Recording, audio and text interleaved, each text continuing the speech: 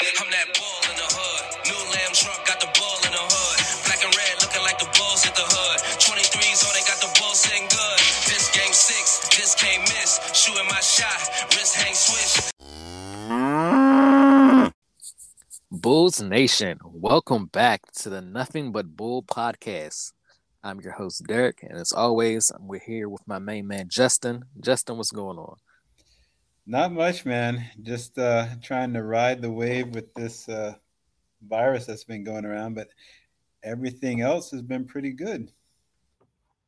Yeah, everything else, unless you are the Bulls and the 6 to 8 week gang, because we have several players now that are out 6 to 8 weeks. Yeah, is this the time that we wish COVID on people, like the Bulls team? Like, can we just switch out these injuries for COVID? Because if everybody's vaccinated, that means they'll be back in what, 5 days or something like that. Whatever. We've gone from 10 days, now it's down to 5 days. So you got a mask on, you can get on the court. We'll just take you. Just get on the court. Go up to work. I don't know, man. It's this injury situation pretty chaotic for the Bulls, to say the least. Yeah, especially now that our best two defenders are out 6 to 8 weeks. Lonzo has a slightly torn meniscus and has to get surgery, which is supposed to be sometime this week. And Alex Caruso has a fractured wrist. Surgery Monday, said everything went good. He's out 6 to 8 weeks. And, he was injured on a dirty by, of course, Grayson Allen, who has a history of doing that. Yeah, I don't even know if I just say it's a dirty play, because like when you think of like dirty players, like usually it's like somebody who, like, thinking back to what he's done this year, he had, like, not just this year, but just like in general in his NBA like career. Because I really thought about this a lot, and I'm like, in his NBA career, you can't necessarily say that he's been known as a dirty player. So I wouldn't call him a dirty player. And it makes me wonder, like, should I even call it a dirty play? Or is it just what we all saw was just a stupid play?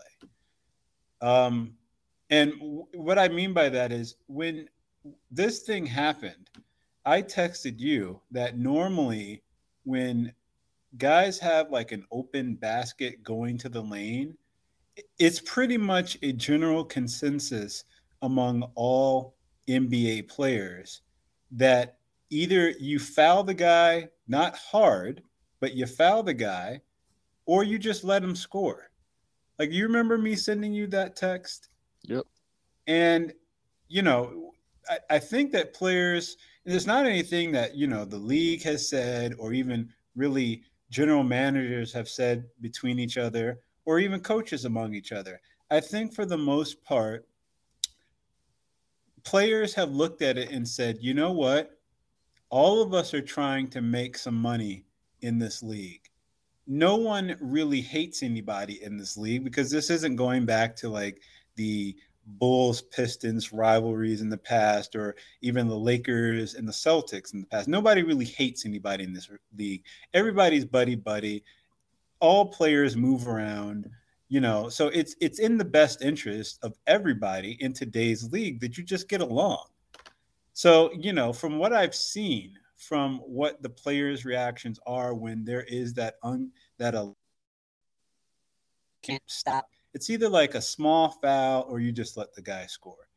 And looking at it like just from that standpoint, I'll say that it's just a stupid play, because when you see him do something like that, he has to consider his other teammates. Next time Giannis is on a fast break or he's going open to the rim, are you going to be so happy if a player fouls somebody like Giannis and he has to go out for an extended amount of time? I remember talking to you about this with Chris Middleton and how he texted out, oh, there was nothing wrong with the play.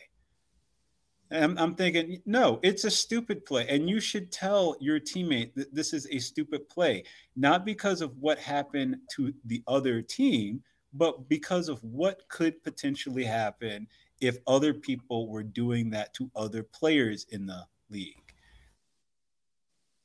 Protect themselves as players because they're part of the product of the NBA. So, if this had happened in college, I would have just said, Allen is just a dirty player because that's what he's been known for in college. In his professional career, I haven't really seen that from him. So, as angry as I was, and as much as I, yelled at my TV once I was watching that play over and over and considering everything that happened in the Bulls season, yeah, I was calling him a dirty player. But I've gone to the thought process of maybe he's just a stupid player.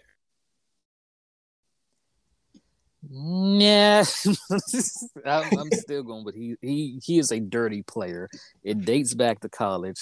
He's had some other dirty plays in the NBA, and this was just like the latest. I mean, if you're going up and you have intent on the ball, it's a hard foul.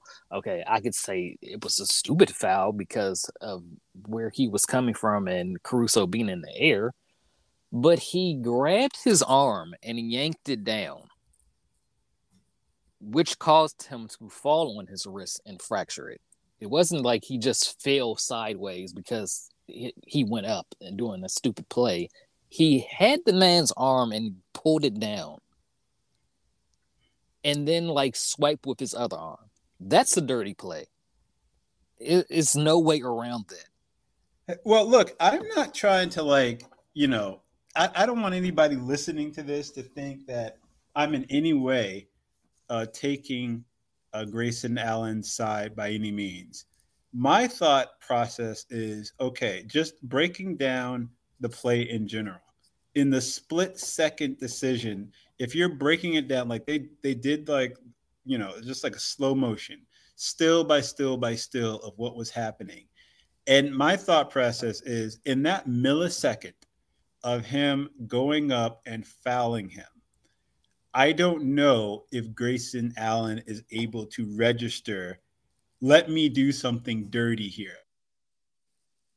There's been a couple of plays that I've seen, and I can't think of it who in general, where guys were just totally beat off the dribble. And instead of them fouling the guy, they intentionally put their leg out to trip the guy.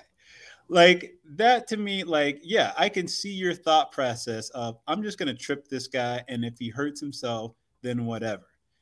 I don't know in that millisecond if Grayson Allen is able to register what it is that he's doing.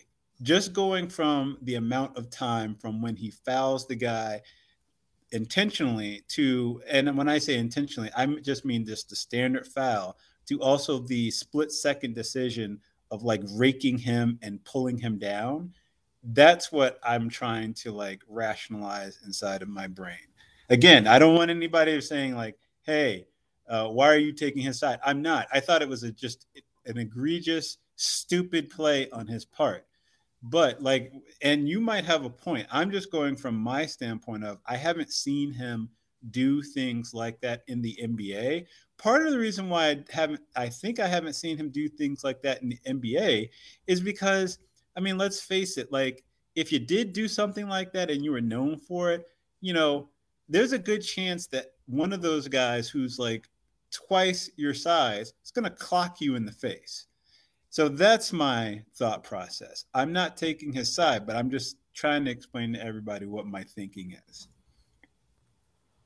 Yeah, I think he knew what he's doing. I think he knew it as soon as he went up that he was going to do something. because that's just like the type of person that he's shown that he is in the past. Well, I mean, we see it from. I'm not saying that I'm right, and I'm not saying that you're wrong.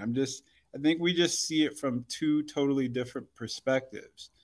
Um, One thing I will say, and it sucks with these injuries. It really does. And it's coming at a time where the team was really starting to learn and figure out each other's roles and how to. But I think back to those Bulls teams in the past and why it is that we love them so much. We love them not just because Scotty and Michael and all of the other, like Rodman, all of the other guys were great players. We love them because of the journey that they went on. Great players to become great champions. And I don't know about you, but I look at like these teams where stars are just coming together, and it's just, okay, we're going to come together and we're going to just try to go for a championship. I don't know about you, but I don't remember or look at those teams as teams that I'm going to think about past that particular year, because there's nothing to really say about their journey. When we look at the Bulls' journeys from the past, they were getting beat down physically by the Detroit Pistons, and it was something that they had to physically and mentally overcome. When we look at even when they did overcome the beatings that they had to take going up against the Knicks, it was something that they had to overcome. These other teams that are just, putting together squads like it's, a baking set, like, add water and mix. That's not, to me, there's not a whole bunch of substance. If the Bulls are able to look at what their injuries are and able to come together and able to still get to where they intend to get to, I think that this will be even an even better story than what we thought initially. Yeah, I agree. Um, I mean, already going through it with trying to overcome these injuries, overcoming COVID. DeMar DeRozan having an MVP caliber season. Yeah. So there's already that type of story. Because I mean, think about it. Before, when this team had a whole bunch of injuries, we were relying on players like Markkanen and Wendell. When are they ever going to see if they're good or not? Well, we already know the answer to that question. They're not going to be healthy. They're not even on the team anymore. And now you look at the fact that we have this group of players, and for the most part, I'm not necessarily worried about what the cohesion is going to be coming back. You have a lot of guys who played, of course this team hasn't played fully together throughout the year, but a lot of guys seem to really understand what their roles were. And we saw that when guys got back in the lineup, it's not like they were trying to do anything that was outside of their realm. You still saw guys who were staying in their lane, who were just energy guys who were run after rebounds. You didn't see guys trying to take on a role that wasn't something that they were really suited for and that helped this team. I see a lot of guys emerging into roles because of the opportunities that have been given them, like with Ayo, and I know we'll talk about that a little bit later. But the main thing that I am focused on, even with Lonzo being out and with Caruso and with Derek Jones being out, main thing that I'm focused on is P. Will going to be able to come back this year and add something to this team, or is he just going to be out for the entire season? I think that is the major thing that's facing this Bulls team. But as far as the other guys, we know what they're capable of doing when they step out on the court. Yeah. A report just came out today from Joe Crowley. Of course, nobody likes him, but he's not a bad source of information. And the report pretty much said that there is growing optimism that P. Will be back in time to play regular season games before the playoffs. Well, That's that's good. encouraging. I haven't heard anything about that.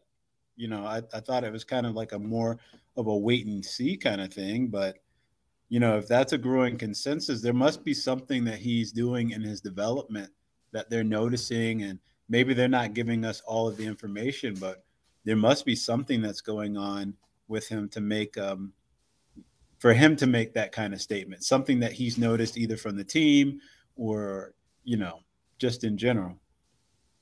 Yeah, well, I always thought that he'd probably be back like mid March. Because if you looked at him on the bench, he's gone from that hard cast to like a removable brace, and he doesn't have to wear the brace all the time. So that's a clear sign like that wrist is properly, or at least along the lines of how they thought it would heal with the 4 to 8 months. The 4 to 6 month timeline, 4 putting in February, 6 putting him in April. So they're saying, you come back play some regular season games. I'm thinking like mid March or early April, he should be back. Yeah, man. And I was going through like timelines on Twitter, which I don't. You sent me that that that was something that you noticed before when you communicated to me, and I think you were probably like the first one to point that out, that he wasn't wearing any type of cast over that wrist area. I couldn't find any mention of it until other people after you have said it, like hours later. But I didn't see anybody else who had mentioned that, so that was a good pickup by you. Yeah, that came from No, man. See, once you have the credit, just take the credit. Don't attribute it to somebody else. No, I'm saying that came from me doing the Bulls Discord. I always upload like the team pictures, and I just noticed in the pictures like he it was a picture of him on the bench, and I saw that he had a brace on. So that's why I tweeted out like, "Hey, he doesn't have a cast on anymore." I don't know if anybody's noticed from this picture. And then there's another picture of him like they were going on a road trip, and he was on his way to the team plane, and he had nothing on his wrist. So I tweeted that picture out like, "Hey, his wrist seems to be healing good." Oh, okay. So that's my bad. I thought you were trying to be humble and be like, oh, okay, I was talking to some other people and we all noticed it, but I have to give credit to somebody else. Like I thought that's where you were going with it. That's my poor listening skills as a teacher that I'm using in our conversation right now. But yeah, you were definitely spot on with noticing that. So that's an encouraging sign for getting P. Will back, which could be like huge. I think, especially for Vooch. Yes. As much as I have really gotten on Vooch, and you know how much I have just had my highs and lows with wanting him to be traded and just praising him for his all-star efforts.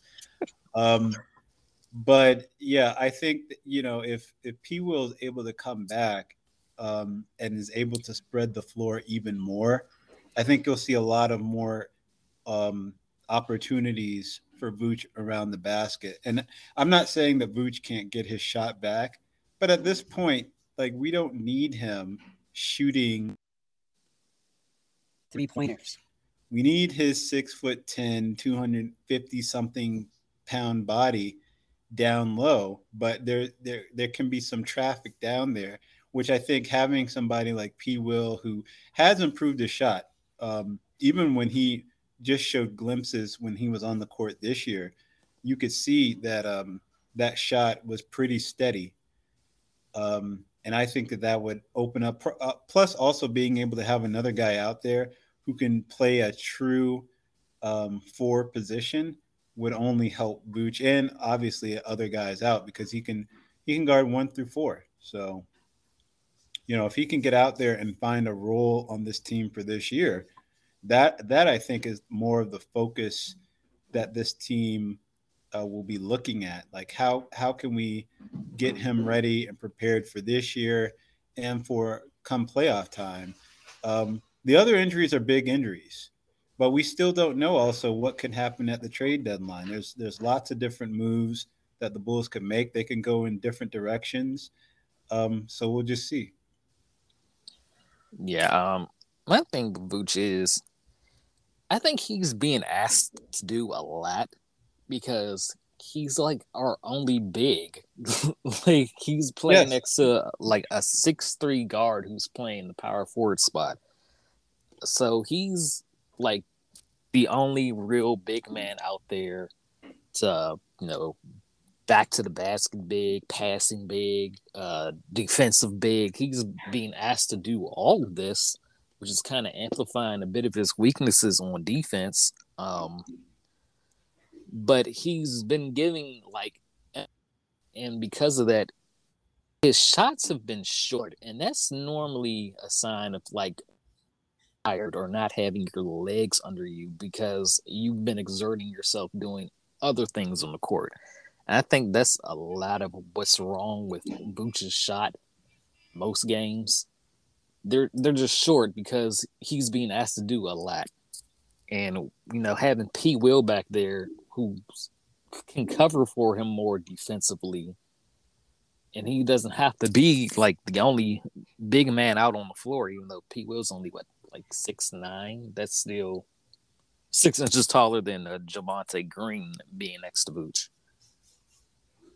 Yeah, and the thing is that P. Will, he has the body type to do just so many different things on that court.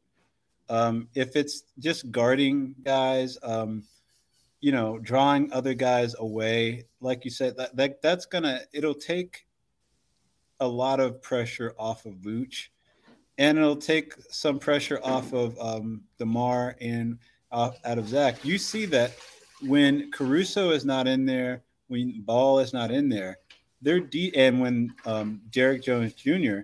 is not in there, their defense struggles a lot. I mean, thank goodness we have Javonte back there.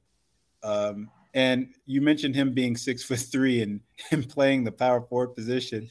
Like, I never thought that the Bulls would be in this situation where they need a guy who's 6 foot. Against guys who have almost 7 inches on him on some nights. But he's doing an admirable job with him being back with the injury issues. He's playing a part. It's not perfect. And that's the thing that I think a lot of Bulls fans have to take into account. There are so many issues around this league. Teams that were going to be contenders, they're having to deal with. Like you see, the Nets situation. When one of those guys is missing, Durant or Irving or Harden, it's an issue. Because with the three of them there, they could put up a whole lot of points, but there's not going to be a lot of defense going on. With two of those guys there's going to be still points that are there, but they don't have anybody on their roster who can guard anybody defensively. Same thing with the Lakers. There's other issues that are going on as well with other teams. So it's not going to be a perfect situation. We shouldn't feel bad about the situation that we're in, but we're not as destitute in years past. Whereas if one guy goes down, then it's the season is completely lost.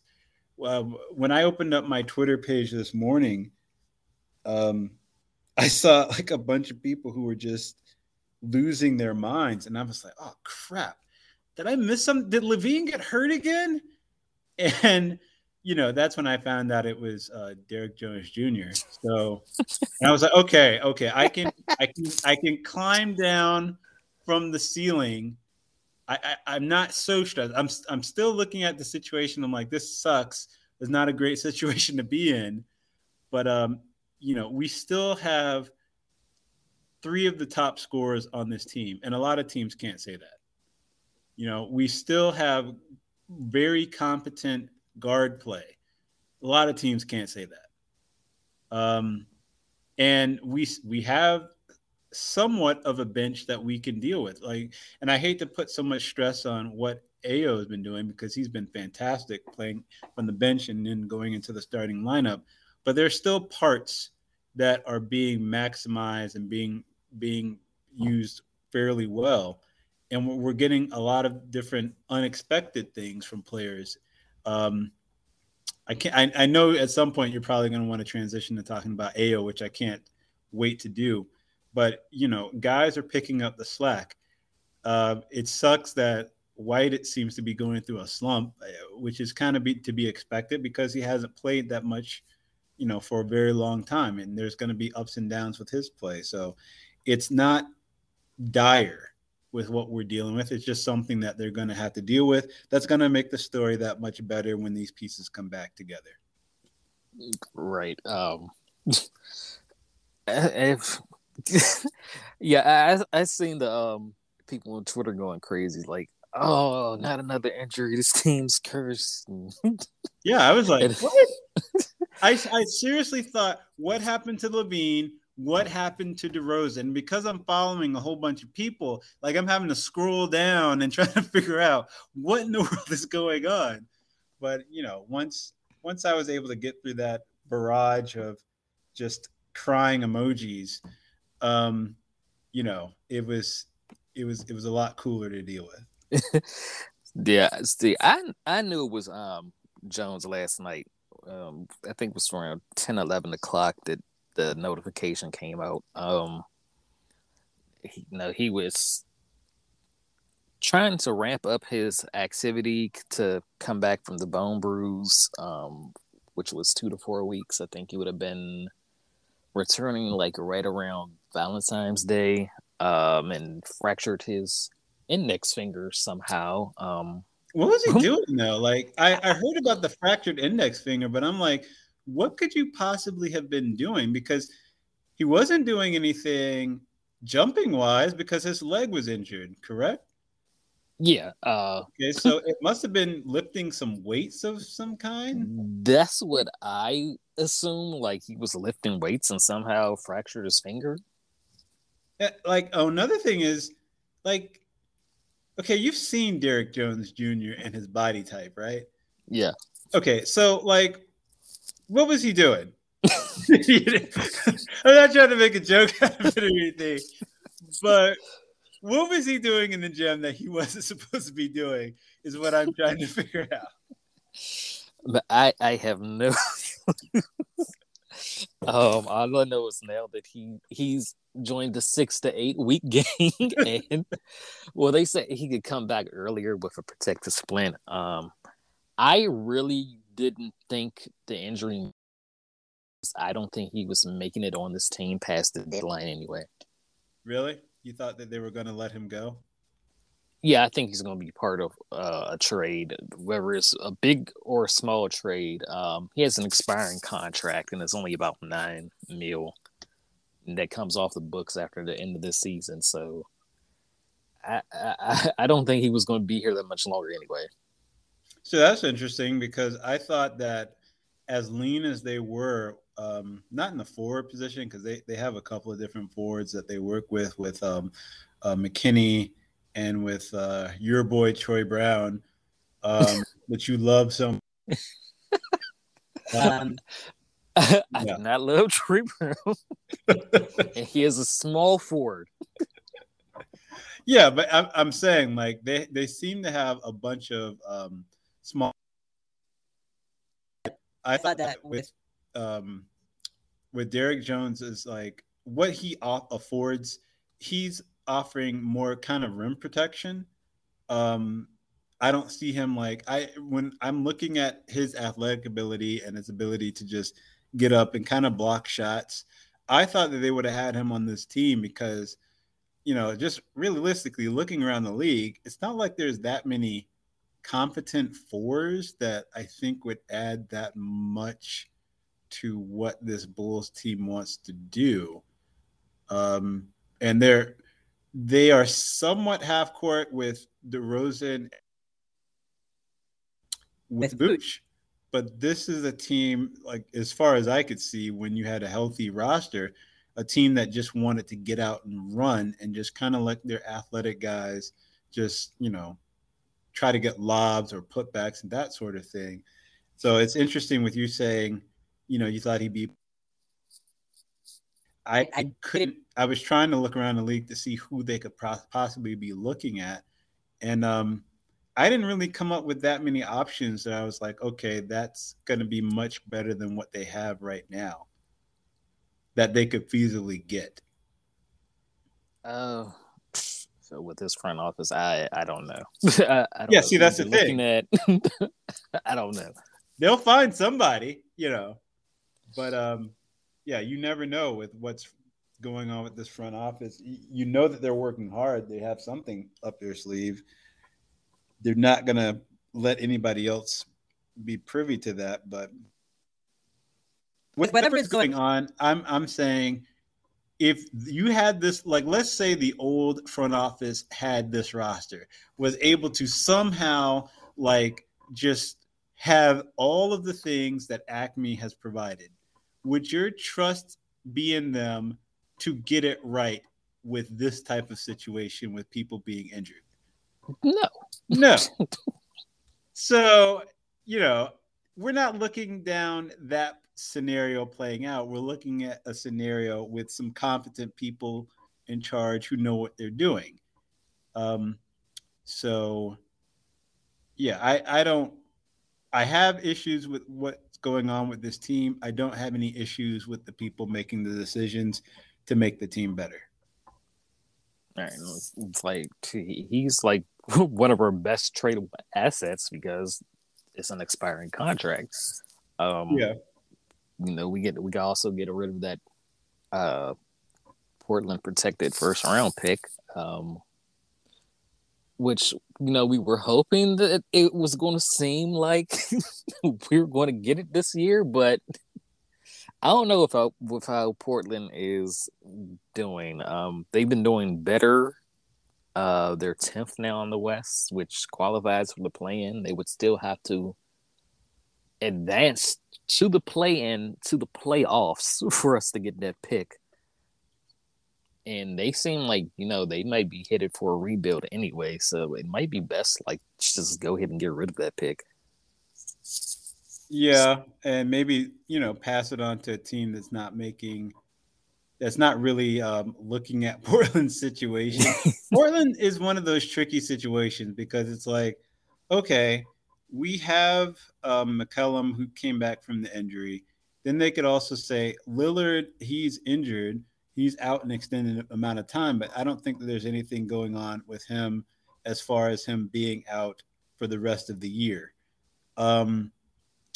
And then, like, okay, the biggest tradable asset would be to get rid of Lillard. But if he's injured and you're a team that's trying to playoff team is trying to get better, are you going to trade for Lillard if he misses most of the year? I don't know. And see, if they have those other guys on that team, they have some guys on there who are still fairly good. McCollum's really good. They have not a rookie. I think it's second-year guard, Simmons, who's pretty good.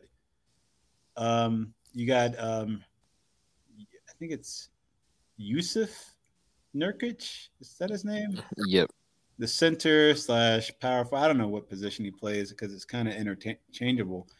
But he's still, a fairly good, decent player. So especially with what's going on in the West, it's like so many teams could possibly make that play-in tournament. So I don't know.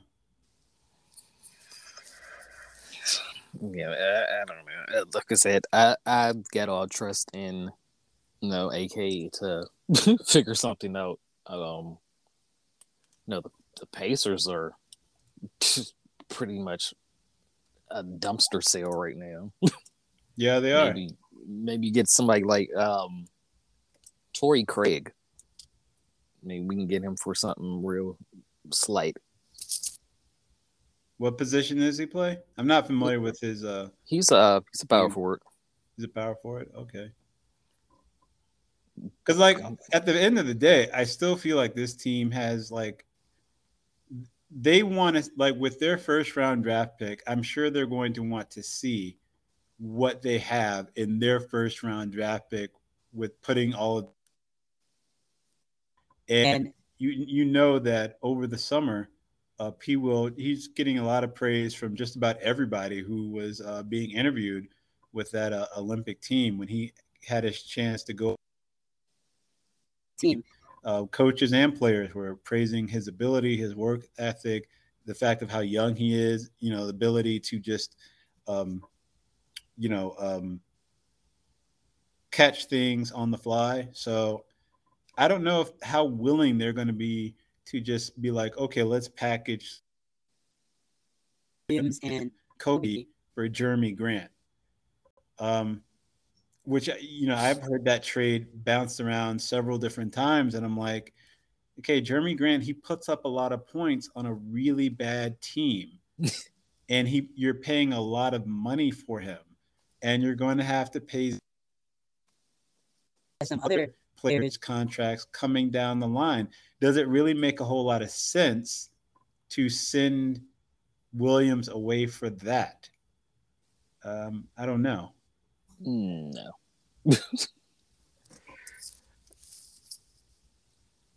But I was happy that they were actually able to hit on Ayo.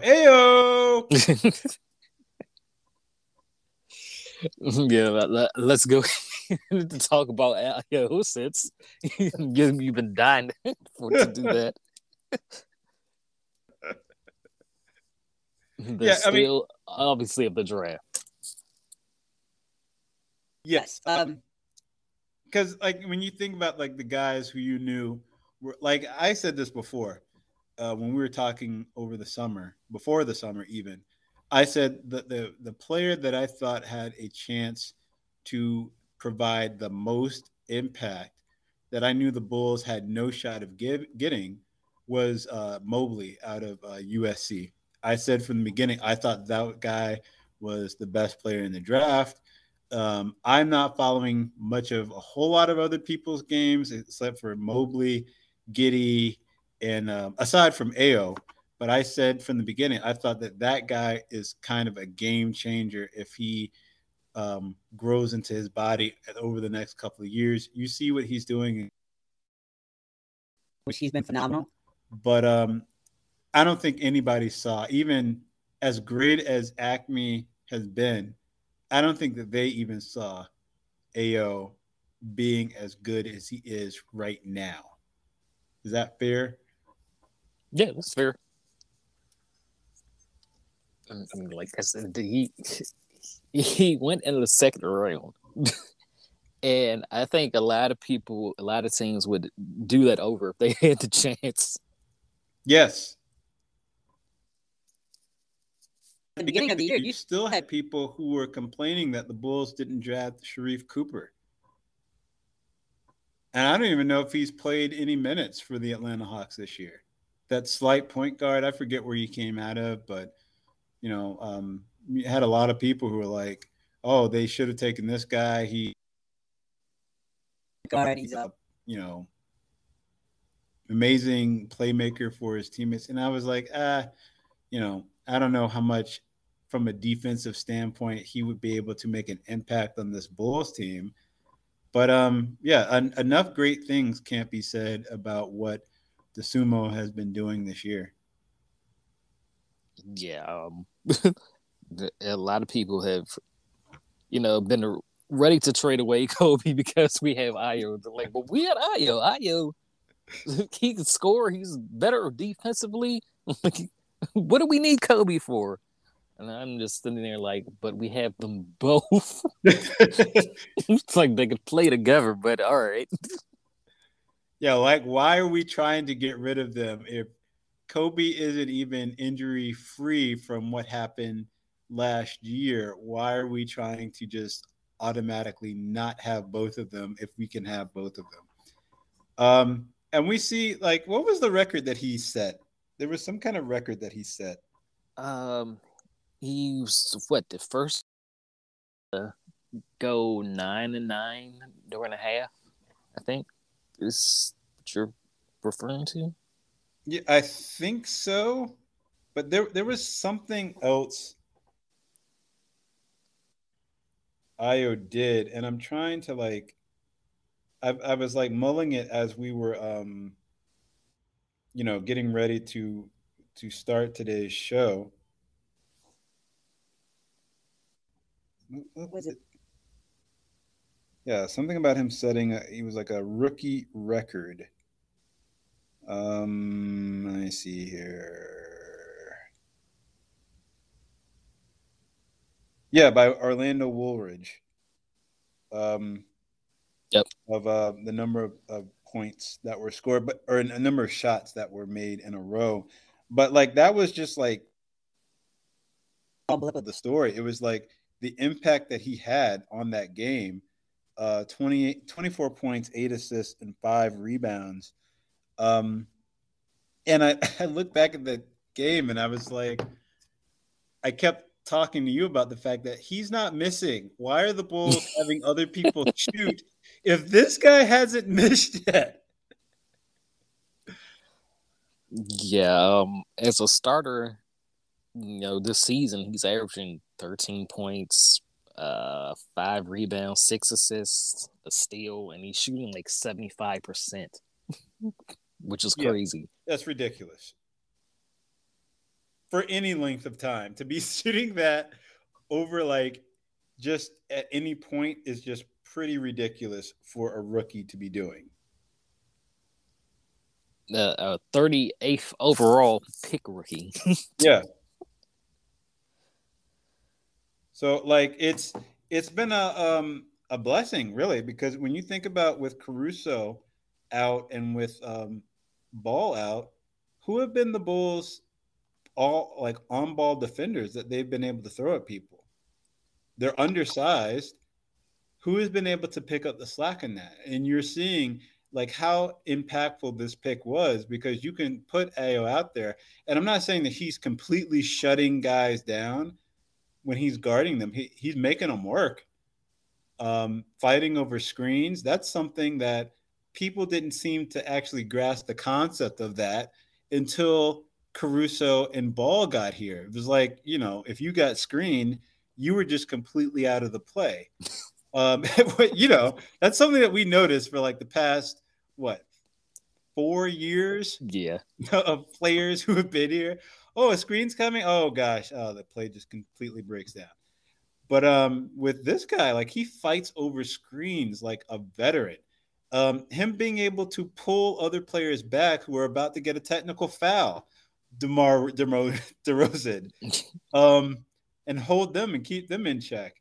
He doesn't play like a rookie. He plays like somebody who's confident in his abilities and confident in the aspect of just getting better. We saw that move that it was something that Bradley Beal had told him that he hesitated, and if he would have just kept going with his play, then he would have been able to break him down off the dribble. And the next play around, what does the Sumo do? He follows the same exact thing that Bradley Beal mentioned to him. And Bradley Beal was saying, I didn't mean to do it on me, but, the kid, he's a very quick learner. I say kid, he's 21 years old, which is much younger than you're seeing a lot of these rookies play at, or a lot older, I should say, than what these rookies are playing at nowadays. But you've seen him just put up these pretty good games against the likes of other guys who were drafted before him. Like just completely took out Cade Cunningham out of his game, Josh Giddey out of his game. You see that when they were playing against the Atlanta Hawks, even though the Atlanta Hawks beat them in this game, I'm pretty sure, there was like a tremendous difference that took place when the Sumo was on Trae Young versus when Kobe White was on Trae Young. So, I love the fact that he's put his footprint on this team, his stamp, I should say, on the team, and it hasn't just come with scoring; it's come on the defensive aspect as well. Yeah, we won that game against Hawks. We did. I'm sorry, we've Yeah. just admired so many different losing streaks. It's kind of hard to keep track of. I mean, that was part of the 9-game win streak. Was that part of it? Okay. I knew something changed, like because I remember like Kobe was just getting roasted that game. Yeah. And then, I just remember like the sumo getting on him, and like Trae Young struggled the rest of the game. I just remembered the impact that he had on the game. Yeah, we beat them 131 to 117. Wow, I should have remembered that. That's pretty pretty good. Pretty good. Yeah, but yeah, the NBA their updated Rookie of the Year ladder, Io is number 8 currently. Number 8? Yep. That's it?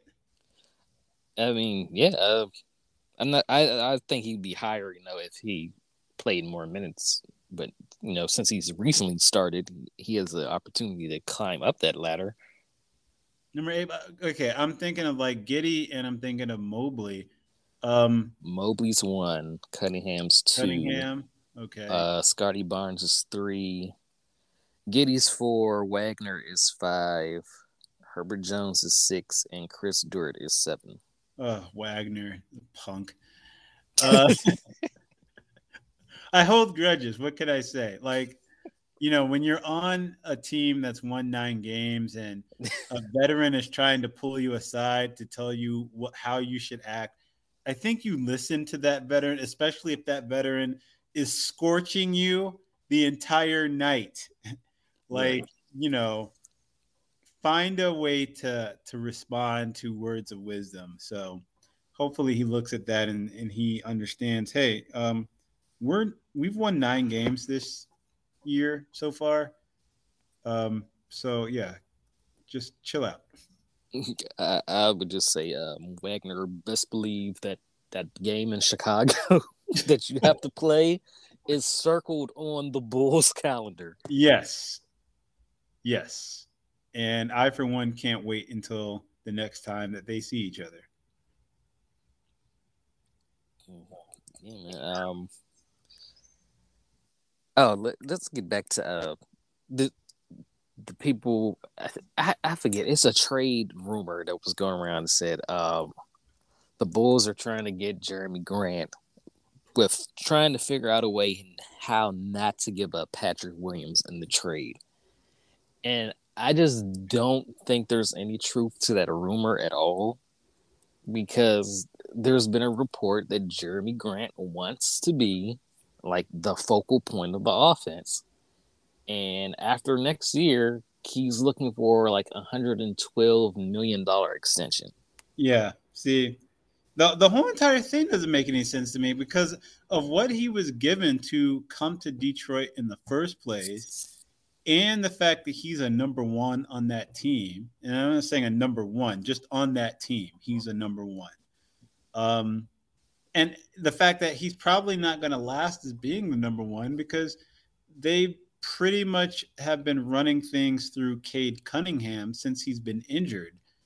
So yeah, I don't like with what the Bulls would have to give up and the contract that they have to take on, and adding to that contract to make it actually worthwhile in trading for him in the first place. I don't see that working well. Yeah, I mean, he left the Nuggets, and he was like what, 3rd option behind Jokic and Murray, and the Nuggets are a good team. He left them to go to Detroit to be the number 1 option. I don't see him wanting to come to Chicago and be behind Zach and DeMar and probably Vooch.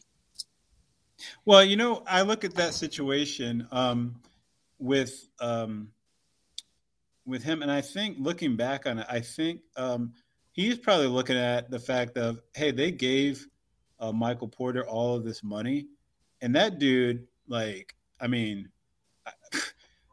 I wish you well if you can predict he was going to stay healthy. Like, I didn't understand that move to save my life. Like, why would you invest that much capital in a guy who, like, he had back concerns coming in and missed? How many years did he miss? Like, was it just his first year, I or think was it was just his first. his first year? And then, he had things. He was coming back in the form. But have you ever looked at Michael Porter, like, in any of his games in Denver? No, not really. I will tell you, and I noticed this even before the back injury occurred. Lateral quickness, not that great. Ability to guard other players, not that great. So, and you look at that Denver team, the only person they really had who was guarding people on that team, you had pretty much had Jeremy Grant, and you had like a couple other players, but like no one on that team really guards anybody. So it was kind of questionable to me that they were like invested so much in Michael Porter and didn't find ways to do that with Denver. Denver is good when they have Jamal Murray with them, but that the Denver team this year is pretty lacking. You get past Jokic, and it's like, uh, who else is going to score the ball here? Like Jokic has to like score, he has to rebound, he has to assist on certain plays in timeouts. He's up in the stands selling popcorn. Like, they call on him to do a whole lot just because there's not a lot of guys who can also do much, if at all, by themselves too. So, they're a good team with Murray there, but right now they're I think they're hovering like above 500. Um, they are 25-21. They're sixth in the West. Okay, 25-21. I mean, that's kind of eh. So, we'll see with that. I understand, if Jeremy Grant had the opportunity to get more money, get more playing time, get more exposure, then yeah, you do that. But like we were talking about, he's going to be at best the fourth option on the Bulls team, at best, because he's not getting more shots than the Levine and DeRozan, and having Vooch in the post is a big part of their offense too. So yeah, I don't see how that fits. Yeah, then that would what move P. Will to the bench and Not happening. like slow his development. This doesn't make any sense. Especially then, you got to pay Zach in the off season. Yeah, that's the thing. I don't see how that would match up. I'm sure people are going to lose their mind over this.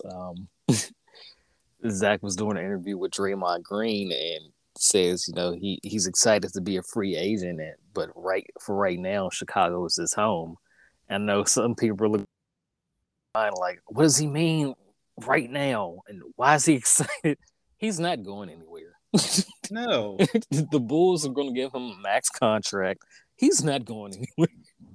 Okay, but plus also, where is he going to go? He's like 1A, 1B on this team. And you see the amount, like this is probably outside of the Olympic team. And, I'll even throw this Bulls team up against a lot of the players who were on the Olympic team. The way it's put together properly with guys having a central role and guys who can defend and guys who can pass. I'm not saying that this Bulls team is like better than the players that were collectively put together on the Olympics. Right now, make sure that no one gets that mixed up. However, as this team is put together with the parts fitting the way they are, this probably is the best team that Zach has played with. Is that fair to say? Oh yeah, that's definitely fair to say. He's even said that this is the most fun he's had playing basketball. Yeah. So he loves the coach that he's with. They have a very good relationship. I don't know anybody on this team who's had anything bad to say about Coach Donovan or the front office. So when you have that, when you have all of that up in the city of Chicago, and you all know, like everybody knows that like, playing in places like Chicago or New York, and even though New York, the Knicks are terrible, playing in places like that, LA, where if you have that fan backing, it's not like anything else you are going to be around. Or, and I'll even say Toronto, because if you're in Toronto, then you have a whole entire country backing you for the most part. But it's not like anything else that you're going to be around. Where else is he going to go that's going to have that? He's going to have that collection of players. Nowhere. So, Zach's not going anywhere. Right.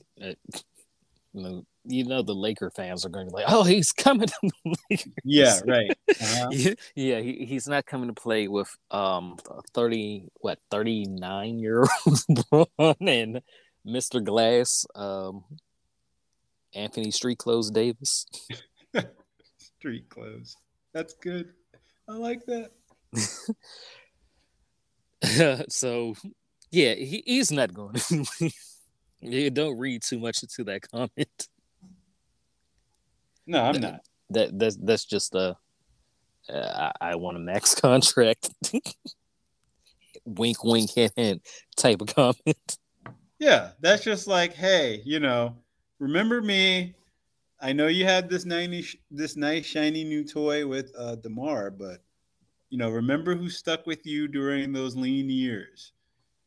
Remember who you put faith in, and DeMar has been great, but if Zach is not there to do what he does, to be able to make really hard, contested, sometimes even bad shots fall, you need a guy like that who not only just doesn't care, because that's J.R. Smith. I don't care. I'm just going to throw it up.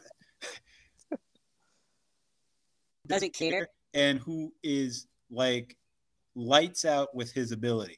Because there's like, you can say whatever you want to about not DeMar, but with Levine. Just go and look at his stats. People are like, oh, I don't know if he can be like a number one. Look at his stats. Okay. Like there's not a lot of people stats wise, offensively, who are capable of doing what he's able to do. No, there's not. I mean, considering the fact of like at the beginning of the year with the numbers that he had put up with the injury, we were like, oh, Zach seems to be slumping. I mean, so imagine that. Like with the numbers that he put up during the injury and everything with his thumb, we were like, oh, he really needs to get some time off to rest that thumb. And the numbers were still phenomenal. So, I mean, you really couldn't call it a slump just because his numbers were like better than everybody else did. I know, that's the sad thing. That's how incredible he, just crazy skill wise that he is. Even like when he came back and didn't have like that great of a shooting night. What was his first game back? Was that against Oklahoma City? Yeah, it was against Oklahoma. And it was like he didn't have that great of a shooting night, but it was still like I think close to like 47-48%. Which is much higher than the majority of the league. So, whatever. Yeah, he shot 6 of 19. Was it 6 of 19? Was it that bad? But see, Yes. that's like on par for a lot of players around the league. It's not at all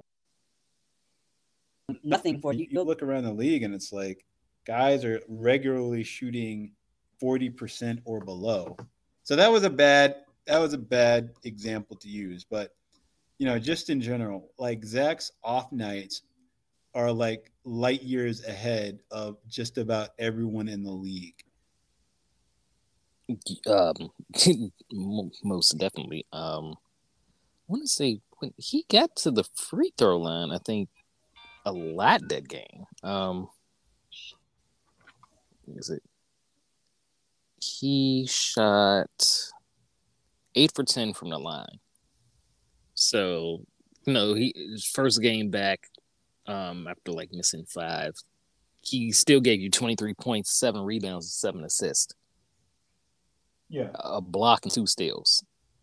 And he got to the line. He was 8 of 10 from the line. So, really not concerned about his shot being a little bit off. I mean, some rest would be expected, and he didn't have DeMar out there, so most of the defenders were going after Zach. Yeah. I don't worry about what Zach is doing. Like some of his like decision making just coming back is it's like, okay, what was that? Or just coughing the ball up or, just in general. Those are some issues that I, was like, okay, that needs to get worked out. But it's not anything like just like, you know, you're having to like break glass because there's an emergency that's going on. So I Zach will be fine. That's like the least of the Bulls' worries. But he's not going anywhere. For anybody who's thinking that like he's like contemplating going someplace, like to where any place in the East, a better situation than what he has here. No. And out west, you'd be going down by a lot by going to any other place in the West. Either because the city is not as great, fans are not as great, or the team just sucks. Yeah. And the crazy thing here is, we've had all these injuries, had the most COVID cases in the league.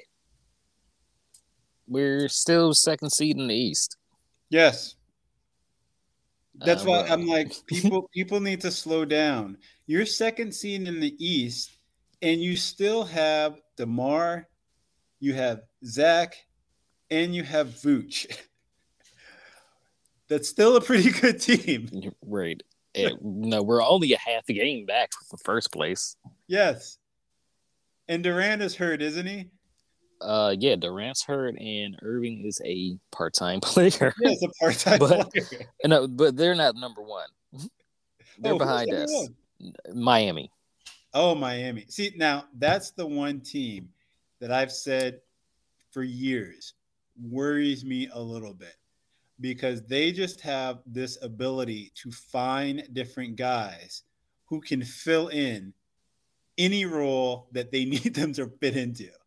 I don't know how they do it. It's like a credit to their developmental coaching staff, but like they got that 7-foot center who just came out of nowhere. I think his name is Yurt Seven. He's been phenomenal when he started without Bam Adebayo there. And I know this stuff because Miami is close to where I'm at. He's been phenomenal. You've had Butler missing a good amount of games this entire year. And the guys that they brought in have been very good. Strauss, who was on this team last year from the G League, is over there and putting up pretty solid numbers. That is the one team that because of like the players that they have, the mentality and the coaching staff, not saying that they're better than us, but it does bother me a little bit because they just have this gritty, grinded out mentality and a lot of vets on that team, and they know how to win ugly. So, and for some reason, like Duncan Robinson seems to own the Chicago Bulls. I can't put my finger on why that is the case. So, yeah, that's the one team in the East that I'm like, bothers me more than the Bucks is that Miami Heat team. Yeah, I agree with you on that. It's Pat Riley's culture, the Heat culture, is like that's a real thing. Yes. Like you said, like even with Jimmy being out and Bam being out, they were still winning games. Yes. Lowry has missed games, and Yeah, they've had like Putting in solid numbers numbers. in his place. I don't know where they find these guys, what they're is, but it just seems like they just have guy after guy after guy who's just ready to step up. It's like they're running like, you know, an Alabama type of foundation Football. Like it doesn't matter. Oh, we lost a 5-star player. We got another guy. Just just lining up. So I don't know. yeah. Let's see. The Heat are 30-17. The Bulls are 29-17. Both have games tonight. We play the Raptors. Even though I think we will win that game. I don't think there's going to be a change in the standing because the Heat play the Knicks. Oh well, there you go. Like I don't think they're losing to the Knicks at all. So it'll still probably be a half game back tonight. Still plenty of time. That's one of those teams. Like it comes down to matchups because the Heat run, a pretty like grinded out type of offense and defense, and that plays right into what Tibbs likes to do. Also, just we're gonna take it slow. We're just gonna try to beat you down low. We're gonna foul you every single time and like force the officials to call fouls. That New York Tibbs thing to do. Um, Just the matchups with that. That's not necessarily like I would favor the Heat in that. I wouldn't necessarily say that it's a gimme. So this could be a chance for the Bulls to, you know, to get a little bit closer. That Toronto team, I forgot about that Toronto team. And the only thing about that Toronto team that bothers me when going up against this Bulls team, they got a lot of athletic forwards on that team. Scotty Barnes, Siakam. I think they got this guy Boucher also off the bench. They get get up and down the floor and run too. So Yeah. Well, Scotty Barnes and Fred Van Fleet are both questionable for tonight. well, that's good. They didn't play last night. Toronto on back to back, so who knows if they play? And they might be tired. Who knows? So Yep. And this will be the first time in a few games that we have both Zach and DeMar. yes. So looking forward to that game tonight. And who will we play the rest of the week? We have the Raptors tonight, and then we have the Spurs, and then Portland. Yeah, see, that's another thing with what the Bulls are doing during this stretch. They're not playing anybody like that. They're playing a bunch of teams who are below 500. So, and who have had guys in and out of the line. That Spurs team has had a lot of guys in and out of the lineup for just injuries or just like COVID related issues. So, it's not, they're not gimme games, but they're games that the Bulls are certainly capable of winning, even with them being shorthanded. Yeah, I think we have a pretty good stretch of games where we're not playing anybody over 500. I think this is like our easy stretch of the season. Yeah, so I mean, you think about it. This was if the Bulls were going to have injuries, this is the time to be having them. Yeah. And if you think about it, if we can stay where we're at, if like we can go 500 during this stretch and just pretty much be even, um, it's a good chance you're still sitting in the same place as you were before. Yeah, we've got Toronto tonight, San Antonio Friday, and Portland Sunday. Then we have the Magic again. Yes. And then we see Toronto and Indiana back to back. Now, When's the trade deadline? the deadline is the 10th. Now that week we have Philly and Phoenix back to back. Yeah. Day off, and we play Charlotte the day before the deadline, and Minnesota the day after on a back to back with OKC. Okay. I'm still trying to understand why OKC gives this team such trouble. I haven't put my finger around. Like all I can say is like, They're a tough team. But they're not that great at hitting threes. So I don't know why they give us such a hard time.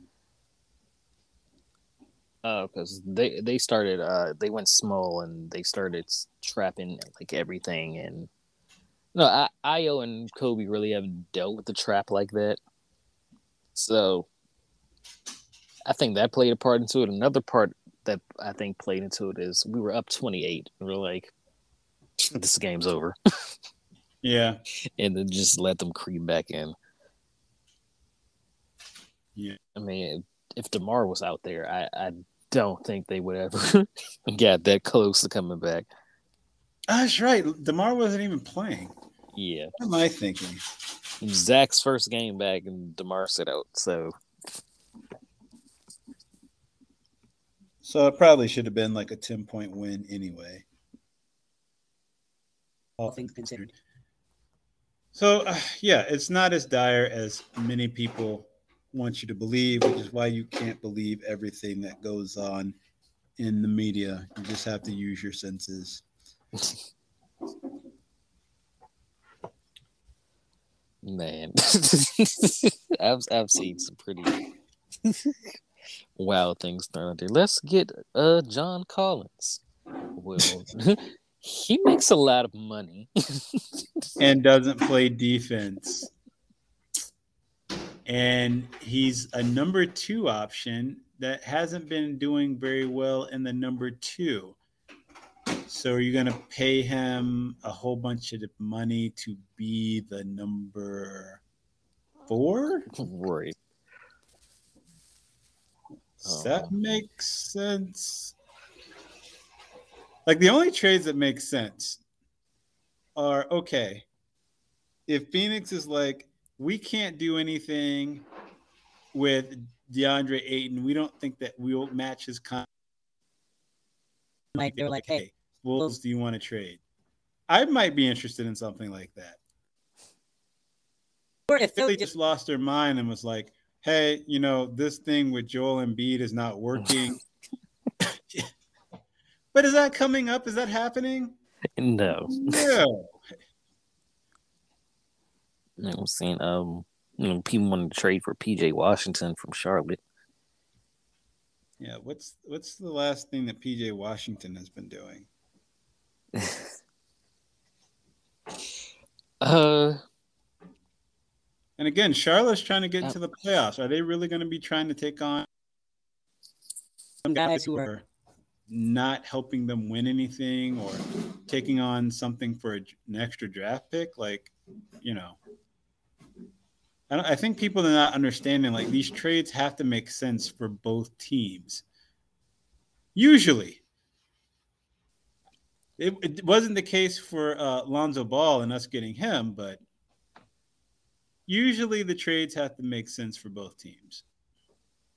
Right.